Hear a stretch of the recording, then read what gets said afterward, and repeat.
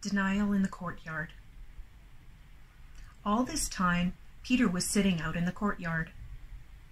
One servant girl came up to him and said, "You were with Jesus, the Galilean." In front of everybody there, he denied it. "I don't know what you're talking about." As he moved toward the gate, someone else said to the people there, "This man was with Jesus the Nazarene." Again he denied it, salting his denial with an oath. "I swear, I have never laid eyes on the man." Shortly after that, some bystanders approached Peter. "You've got to be one of them. Your accent gives you away." Then he got really nervous and swore, "I don't know the man." Just then, a rooster crowed. Peter remembered what Jesus had said. "Before the rooster crows, you will deny me 3 times." He went out and cried and cried and cried.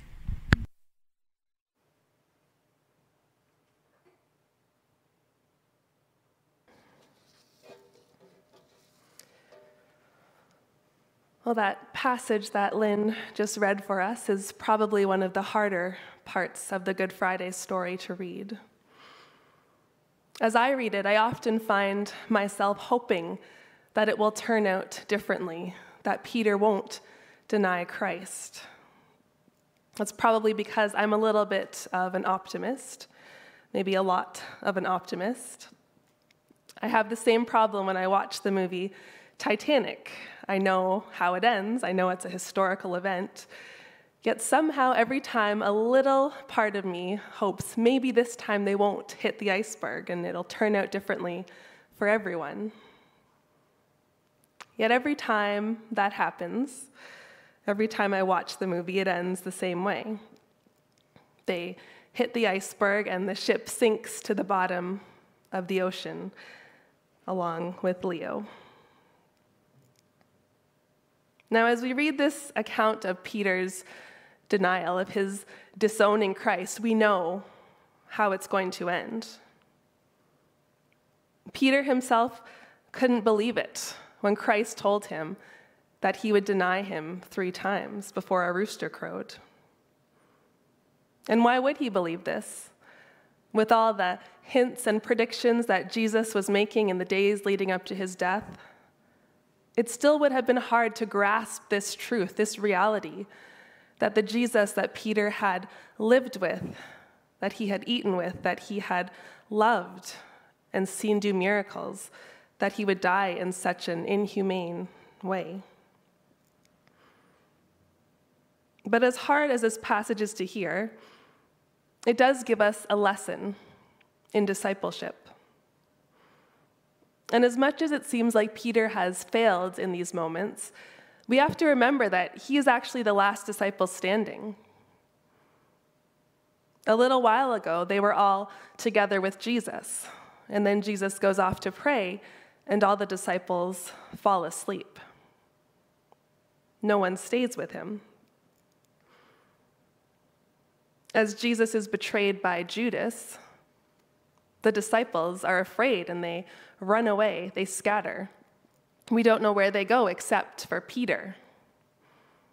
Peter sticks around, although from a distance. This is actually quite a bold move on Peter's part. And maybe it's because he knows that he's special. He's been given the keys to the kingdom. He's been called the rock on whom the church will be built.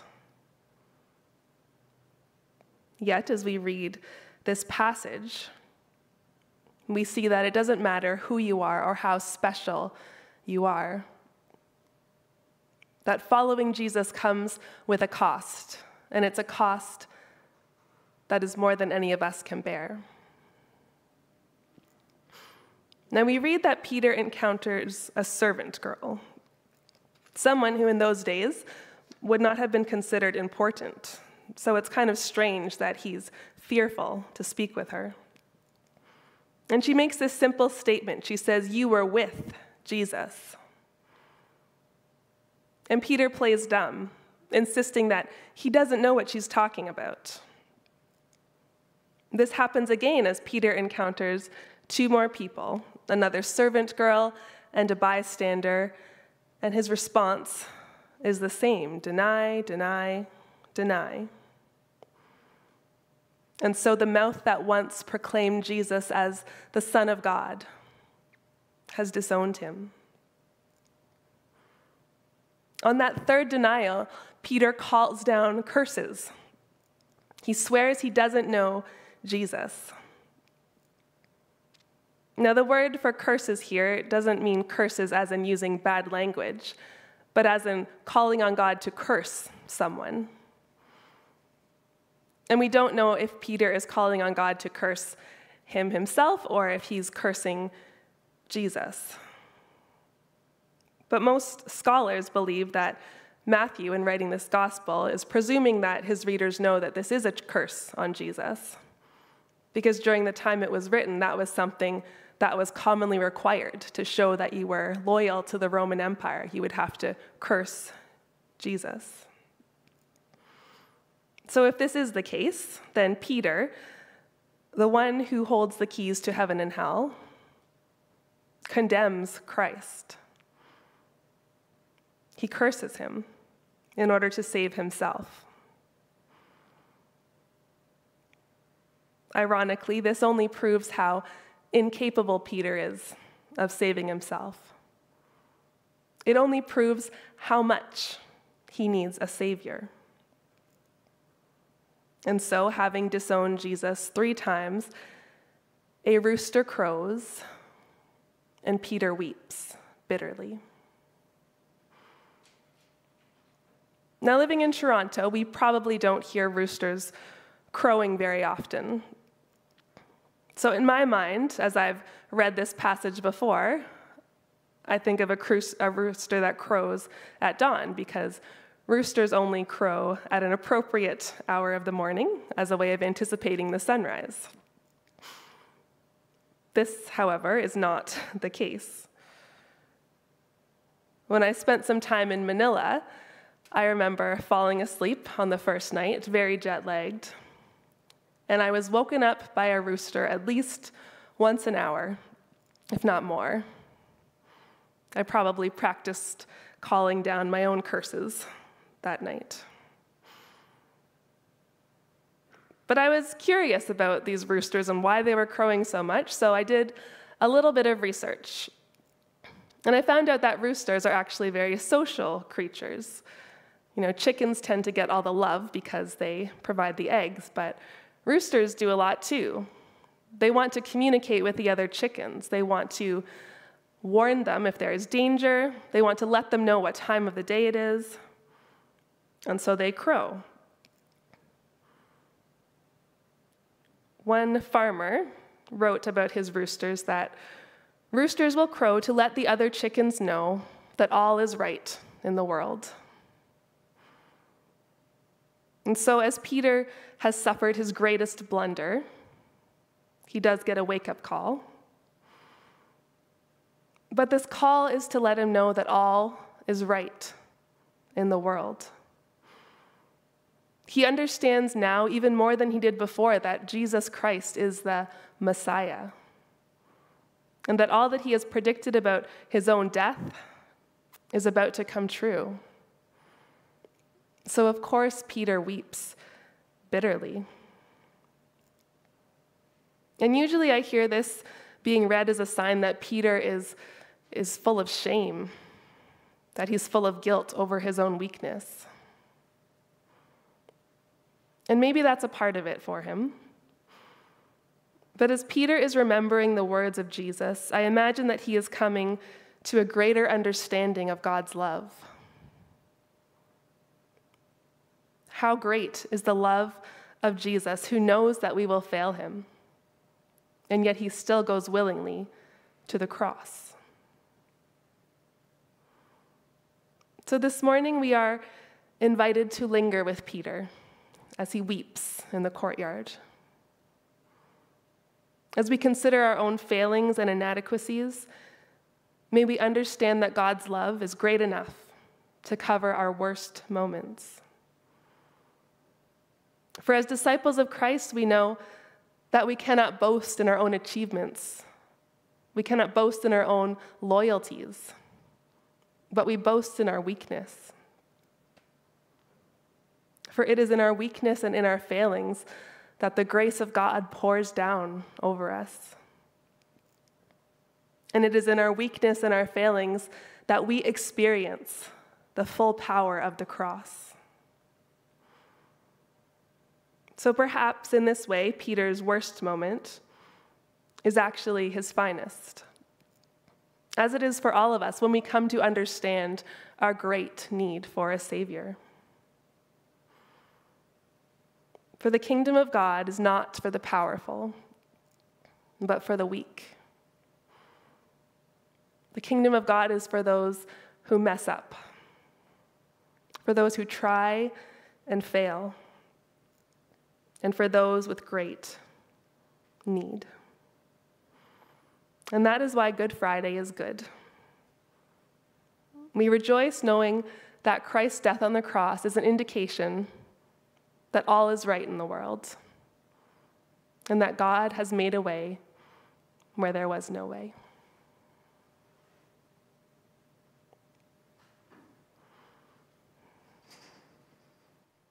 Two robbers were crucified with him, one on his right and one on his left. Those who passed by hurled insults at him, shaking their heads and saying, "You who are going to destroy the temple and build it in 3 days, save yourself. Come down from the cross if you are the Son of God." In the same way, the chief priests, the teachers of the law, and the elders mocked him. "He saved others," they said, "but he can't save himself. He's the King of Israel. Let him come down now from the cross, and we will believe in him. He trusts in God. Let God rescue him now if he wants him. For he said, 'I am the Son of God.'" In the same way, the robbers who were crucified with him also heaped insults on him.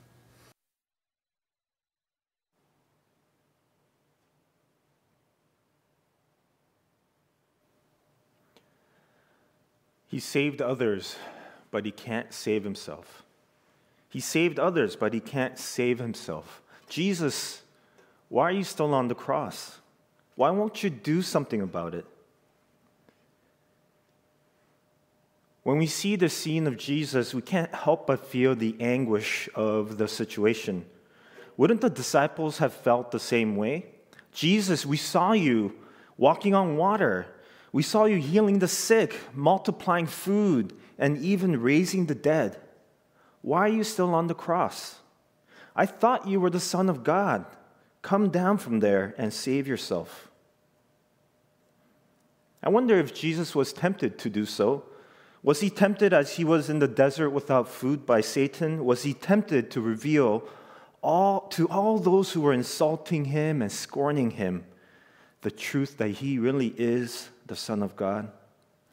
Come down from the cross and save yourself if you are the Son of God. In this scene, we see that Jesus is on the cross with two rebels, one on his right and one on his left.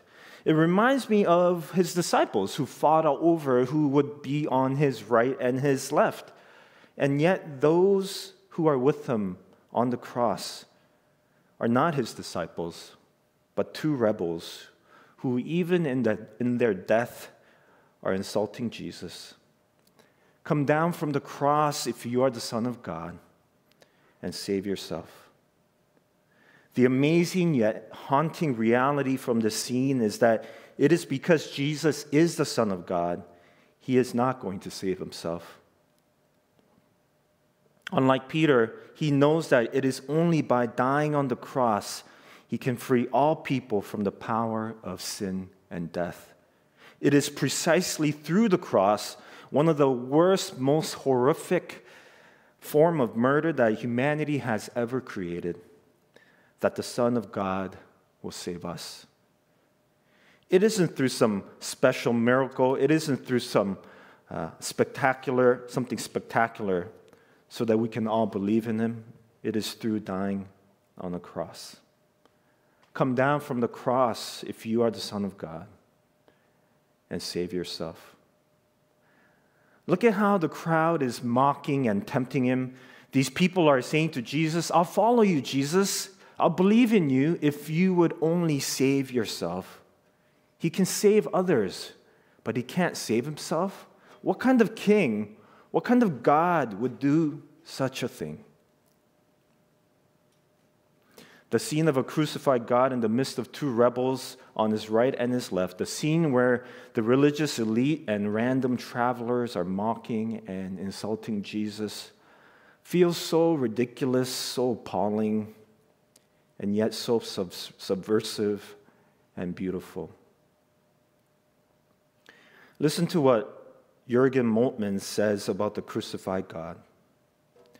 God does not become a religion so that man participates in him by corresponding religious thoughts and feelings. God does not become a law so that a woman participates in him through obedience to a law. God does not become an ideal so that humanity achieves community with him through constant striving. He humbles himself and takes upon himself the eternal death of the godless and the God-forsaken, so that all the godless and the God-forsaken can experience communion with him. Come down from the cross if you are the Son of God and save yourself. It is because he is the Son of God he isn't saving himself. This is the sign of true love, isn't it? That you would save others instead of saving yourself. If you Google people drown, a person drowns trying to save someone, there are so many of these examples just within this past year. Many of these stories are tragic, but are also very beautiful. They are stories of the crucifixion of Jesus. In their love for the other, in their care for the other, they are willing and have lost their lives in trying to save the other. They are tragic, but beautiful stories of love and of the kingdom of God. Come down from the cross if you are the Son of God and save yourself.